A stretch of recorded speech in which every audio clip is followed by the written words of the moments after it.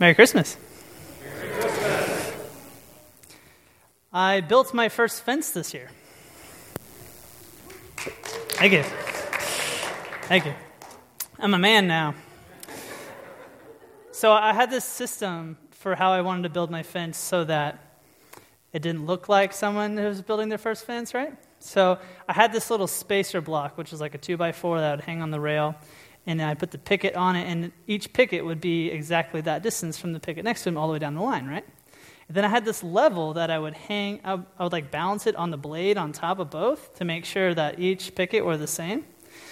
And then once I had it just right, I'd like pin it up against the boards like that, and then I grab a nail, and I grab my hammer, bing, bing, bing, and then the board would slip, and then the level would fall off, and I'd like re-put it on and like grab the level and re-level it, and then I'd pin it up against there, and I'd get the thing on, and then I get the second nail on, and then I had it, because then I could just put the two at the bottom and move on to the next picket, right? Well, here I am then all the way down the line, big, big, big. And at some point, my wife had come out and was watching me do this. And husbands, you know, like when you can just feel your wife shaking her head at you? And I see two hands grab the picket from the other side of the fence and hold it tight against the rails, right? And y'all, I felt like there's a lot to be thankful for around Christmas. And I looked at her and I'm just like, thank you. There's a lot to be thankful for around Christmas.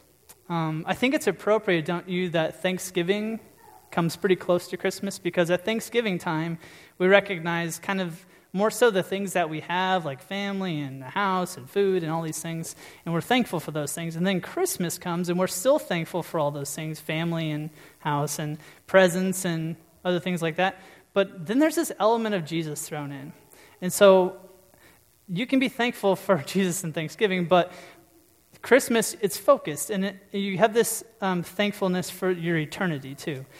And so I started thinking about how empty my Thanksgiving would feel at our church when I was growing up, right? So my mom was a VBS director at our church when I was growing up here in Lincoln. And my mom loves VBS, right? She loves the kids, and she loves writing the curriculum, and she loves most of the leaders, the volunteers. But y'all who do VBS, especially the directors, know VBS is a lot of work, right? And people would ask her the weeks following, Sharon, how was VBS? And she'd be like, oh, VBS was great. You know, all these things happened. These kids did this. And she goes, and I'm one VBS closer to death. She's just like, eventually, there's going to run out of VBSs, and I'm going to die, and I'm not going to have to do it anymore. So if we had no Christmas, no eternal security, if we never had a chance to celebrate Jesus because Jesus did not come, holidays to me, and birthdays especially, would just feel like markers closer to death. We're going to read through Psalms 107, and we're not going to have it on the screen, so if you have a Bible, you can turn to it. And when we're reading part of Psalms 107, I want you to go in with the understanding of the human situation, okay? The situation in which we have found ourselves.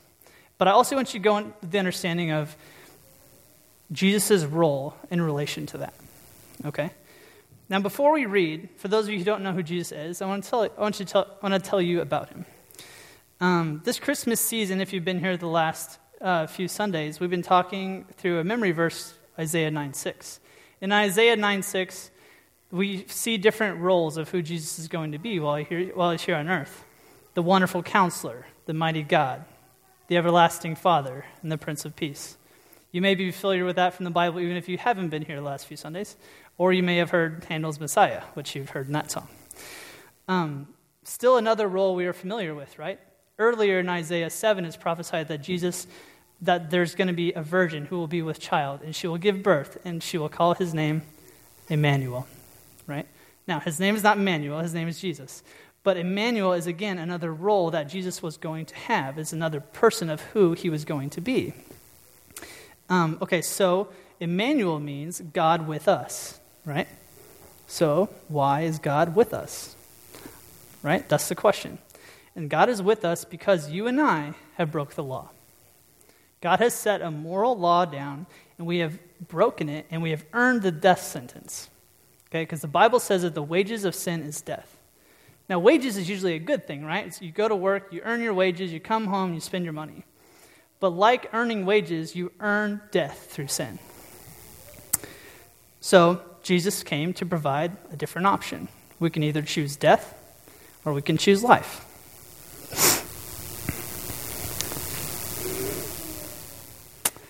Jesus said that in the Bible that he is the way and the truth and the life. That is why we know we have that option.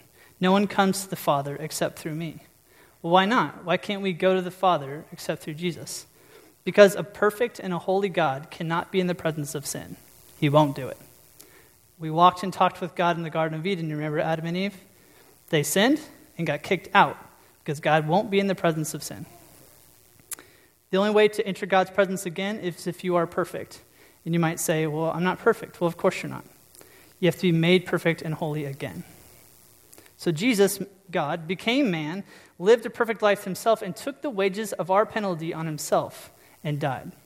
And then on the third day, he resurrected from the dead, defeating death. So if you broke a law and you went to court, and the judge said, well, it looks like here you have a bunch of tickets and fines, and, but somebody came in and paid those, so you're free to go. The judge could do that, could he not? He could legally let you leave, right? In fact, he would have the responsibility to do so. Jesus has done this. He has paid the fine for our sin that we would be legally pardoned. Okay? If you confess with your mouth that Jesus is Lord and believe in your heart that God raised him from the dead, you will be saved. And that can be you tonight. And so I want to read through Psalms 107, and again, go in with the understanding of the hopeless state of man in which we have found ourselves, and then Jesus' role in relation to that, because we know that Jesus has many roles. Psalms 107, verses 1 through 22. Give thanks to the Lord, for he is good. His love endures forever. Let the redeemed of the Lord tell their story. Those he redeemed from the hand of the foe, those he gathered from the lands, from the east and the west, from the north and the south. Some wandered into desert wastelands, finding no way to a city which they could settle. They were hungry, they were thirsty, their lives ebbed away, and they cried out to the Lord in their trouble, and he delivered them from their distress. He led them by a straight way to a city where they could settle. Let them give thanks to the Lord for his unfailing love and his wonderful deeds for mankind. For he satisfies the thirsty and fills the hungry with good things. Some sat in darkness, in utter darkness. Prisoners suffered in iron chains because they rebelled against God's commandments and despised the plans of the Most High. So he subjected them to bitter labor. They stumbled, and there was no one to help. They cried to the Lord in their trouble, and he saved them from their distress. He brought them out of the darkness, from the utter darkness, and broke away their chains. Let them give thanks to the Lord for his unfailing love and his wonderful deeds for mankind. For he breaks down gates of bronze and cuts through bars of iron. And some became fools. Through their rebellious ways he suffered affliction because of their iniquities. They loathed all food and drew near the gates of death. They cried to the Lord in their trouble, and he saved them from their distress. He sent out his word and healed them. He rescued them from the grave. Let them give thanks to the Lord for his unfailing love and his wonderful deeds for mankind. Let them sacrifice thank offerings and tell of his works with songs of joy. All of these different types of people found themselves in different kinds of trouble. They cried out to the Lord, and he saved them in their distress. This is the situation that we found ourselves in, and this is the role that Jesus has to provide us from another option. If I asked you, why is it that you say thank you? Okay, what's going through your head when you say thank you to somebody? The first answer people say usually is, well, I feel grateful. That's why I said thank you. That's good, right? That's a hard answer. You felt something. Great. The second answer is usually, well, it's polite. And that's true. It's colloquial. It's something that we do. It's a good habit. In fact, it's pleasant to be around people that use thank you regularly. Maybe, for example, you get a present that you don't really like, and you say thank you because someone got you a picture frame for your wedding, and you're like, this isn't going to match anything in my house, right? I want to share with you 6 reasons to give thanks based on this verse. There's not reasons for things that you have, but there are reasons for situations that you're in that you feel thankful. Number 1, recognizing generosity for someone. When someone is generous to you, gives you more than you expect, you say thank you. Generous is enduring love forever, right? In this verse, we are given a partial definition of what reason number one, that God is good, and part of that definition is that his love endures forever. Reason number two, something that you couldn't give yourself is given to you, right? That'd make you thankful. In verses 4 through 5, it says, some wandered in the desert wastelands, finding no way to the city where they could settle. They were hungry and thirsty, and their lives ebbed away. They cried out to the Lord in their trouble, and he saved them from their distress. My wife offered me her hands on the fence, something I couldn't offer myself. And I said, thank you. I mean, I didn't need help, but I needed help, right? Number 3, you're thankful when you have gratefulness since you didn't deserve something. In verse 11, it said, because they rebelled against God's commands and despised the plans of the Most High, then they cried out to the Lord in their trouble, and he saved them from their distress.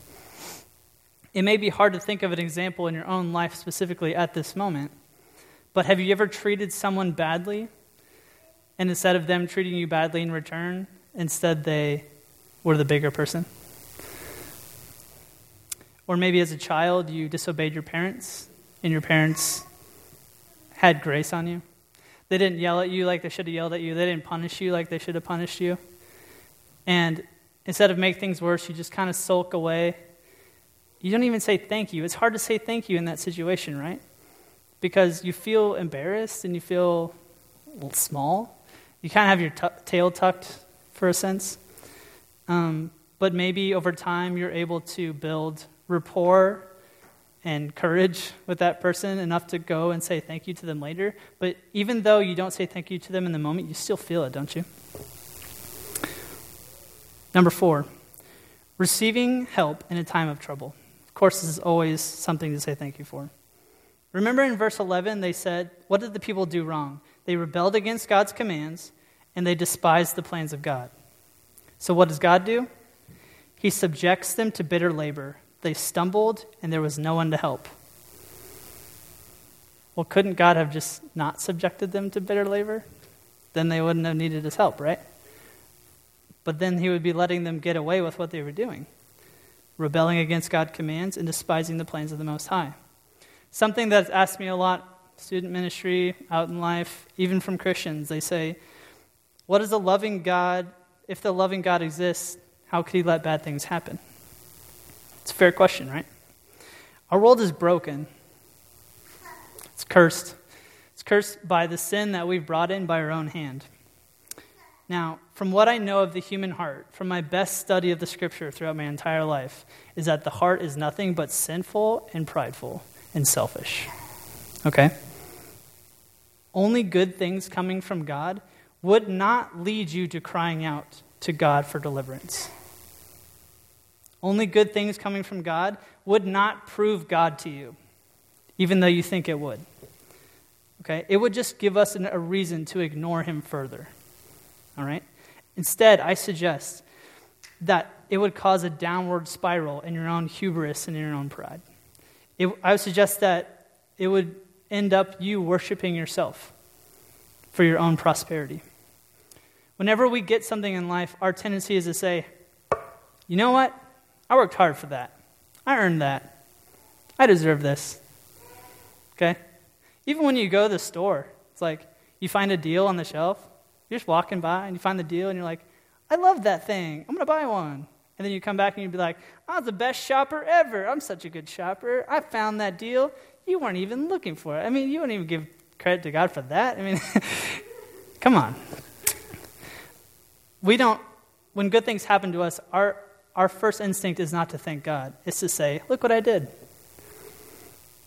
And some of you might find a deal and say, oh, thank God I found this today. I wasn't even going to come here. That's great, but guess what? That's a trained action. You got to train your heart to do that. It doesn't do that by itself.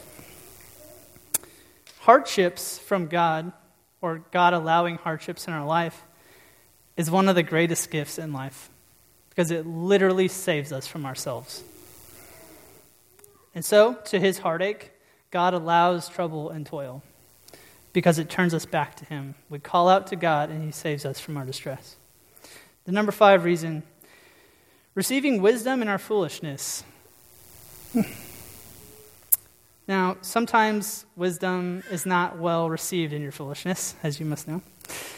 In verse 17 and 18, it says, "Some become fools through their rebellious ways and suffered affliction because of their iniquities. They loathed all food and drew near to the gates of death. Then they cried out to the Lord in their trouble, and he saved them from their distress." Have you ever cried out to God because you felt like you were foolish? That's another level of self-awareness, I think. I think when you're a fool, you don't know it, right? Or maybe God sends somebody in your path to tell you that you're being a fool, and then you realize it, right? That's usually what happens. This is something, but have you ever had a sin in your life that just drags on, and eventually you start justifying it? This is something that we do as a self-defense measure. It's called normalizing behavior. You might say things like, "Oh, everybody else does it." Or you might say, "I've been doing this for so long, it doesn't really affect me." Or if it does affect you, you might be like, "Well, it does affect me, but it only affects me negatively, not anybody else." Or you might say, and this is my favorite, "It's just who I am. It's the way God made me." Then perhaps we receive words of wisdom contrary to our lifestyle. This wisdom isn't usually met well. It's met with anger and combativeness and embarrassment because our pride is hurt. But the wisdom takes root, and if it does, we can thank God and we can thank the other person for caring enough to bring it to our attention. And last, I want to talk about another reason to give thanks in this situation, and that situation is just having joy and happiness. In the last verse, at verse 22, it said, "Let them sacrifice thank offerings and tell of his works with songs of joy."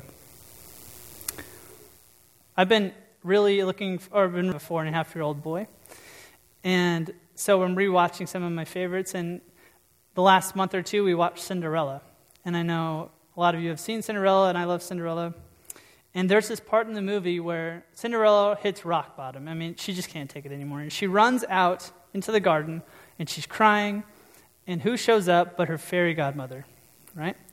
And her fairy godmother consoles her, and she gives her a beautiful dress and the glass slippers and the carriage made from a pumpkin and turns the mice into 4 white horses. And she tells Cinderella, "You're going to get to go to the ball to meet the prince and dance in the castle." And Cinderella is really, really happy. Okay? Now what happens next? Do you remember? The fairy godmother gives a warning, right? And the warning is, at the stroke of midnight, the spell will be broken. Isn't that terrible? It's terrible. What if my son wanted some toy, like really great toy all year, and I'm going to give it to him tomorrow for Christmas, and I'll give him all the pieces that go with it, and I'm going to say, here's the thing you always wanted, let's play. Let's play all morning. Man, he'd be so happy. What if I said, but at lunch, we're going to throw it in the trash can? He'd be like, no. That would be terrible. That would ruin the moment. Now, my son would probably be like, we're not going to throw it in the trash can, because he knows that I joke with him about that kind of stuff. So, but do you, as an adult, this part hit me, because I don't know if you realize Cinderella's answer to what the fairy godmother says to her, but it was amazing. The fairy godmother says, at stroke of midnight, the spell is broken. And she's like, has her dress, and she's still looking at it. And she goes, till midnight? Oh, thank you. She is not at all worried about midnight being the end of it. She's so joyful and happy in that moment. What? I get to keep all these things until midnight? Thank you. That would ruin most people's night, right? Having that hang over your head all day. When we feel joy and thankfulness, our thank yous can seem automatic. That's not a bad thing. Okay? Just because they're automatic doesn't mean they're not genuine. These are emotions the Lord has created in us so that we could enjoy our lives. And unlike Cinderella, our experience doesn't end at midnight. Why? Because of what it says in verse 1. Give thanks for the Lord, for his love endures forever. So we may find ourselves, for this, giving thanks to the Lord throughout all eternity. Let's pray this evening. Lord, we've come before you today to remember what you did and how you did it. and why we should be thankful. We were alone. We were stuck in the dark. We were wandering in the desert, and we were spiraling in our own foolishness. God, you've sent and ordained people, countless people, throughout the history of the world, telling them to go and to do your will. That night in Bethlehem, you sent your Son, to a life of love and of example and of ministry, into a death and resurrection of salvation, to which what could we possibly offer but our very lives and a humble thank you. It's in Jesus' name that we pray. Amen. And now let's stand, take our candles, and remember the time in which we were stumbling through the dark, the utter darkness, and someone came and told us about the light of Jesus. And as this light spreads through the room, let's remember our duty and our great joy of spreading the light of Jesus in our world.